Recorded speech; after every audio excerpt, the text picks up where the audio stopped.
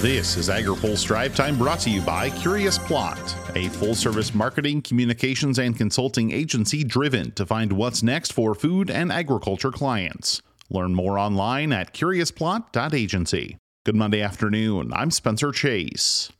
With 2 work weeks left to avoid a government shutdown, Congress doesn't appear to be any closer to an agreement. House Republicans unveiled a plan over the weekend to include border security language to a short-term continuing resolution to appease members of the conservative House Freedom Caucus, but the effort doesn't appear to be picking up steam elsewhere in the GOP conference. The measure was unlikely to move in the Senate either way, but could have given chamber leadership a stronger stance in negotiations. Now, the House approach is up in the air. The Senate isn't much clearer in its path as a legislative package of 3 bills stalled in the chamber late last week before amendments could be considered. The 2 chambers have until next Saturday to avoid a shutdown of many government functions at the start of the 2024 fiscal year. Check out our Washington Week Ahead for the latest on agripulse.com. Combines are rolling across the country. USDA's crop progress report shows the early days of harvest are among us, with much of the action taking place in the South. The nation's corn crop is 9% harvested, a little above the 7% 5-year average. Texas and North Carolina are the leaders, with both above 65% complete with their state's corn acres. Major Corn Belt states like Illinois, Iowa, Nebraska, and Indiana are all in the single digits. It's a similar story for soybean figures, which show just 5% harvested.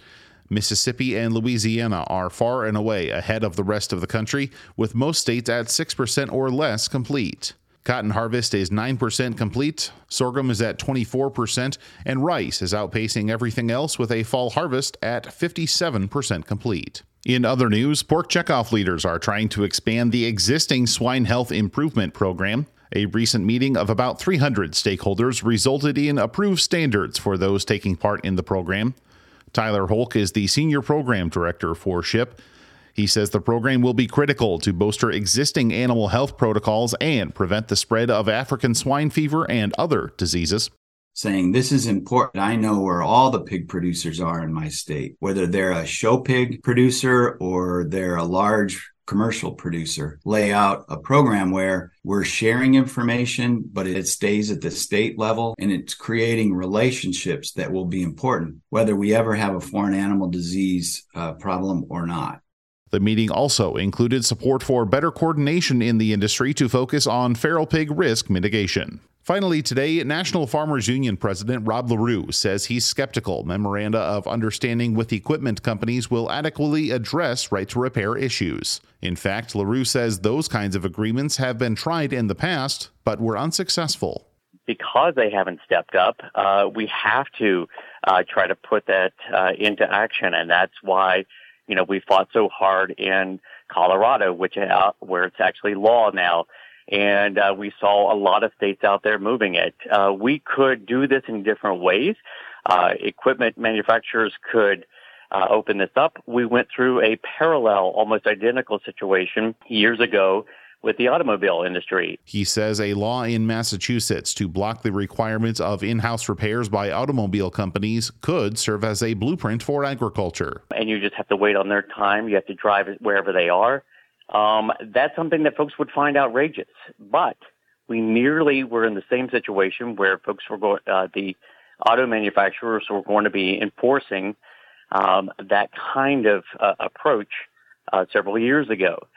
When Massachusetts passed a law to ensure the right to repair in automobiles, suddenly the industry relented, and we're in the status that we are today. Why can't we get there on agricultural equipment? LaRue also touches on the next farm bill, cattle price discovery, and recaps the group's recent fly-in during his open mic interview, which you can hear on agripulse.com. Now, here's a word from our sponsor. Today's AgriPulse update is brought to you by Curious Plot, a full-service marketing, communications, and consulting agency driven to find what's next for food and agriculture clients. Learn more at curiousplot.agency. That's all for today's Drive Time. For more agriculture, trade, environment, and regulatory news, visit agripulse.com. Reporting in Washington, I'm Spencer Chase.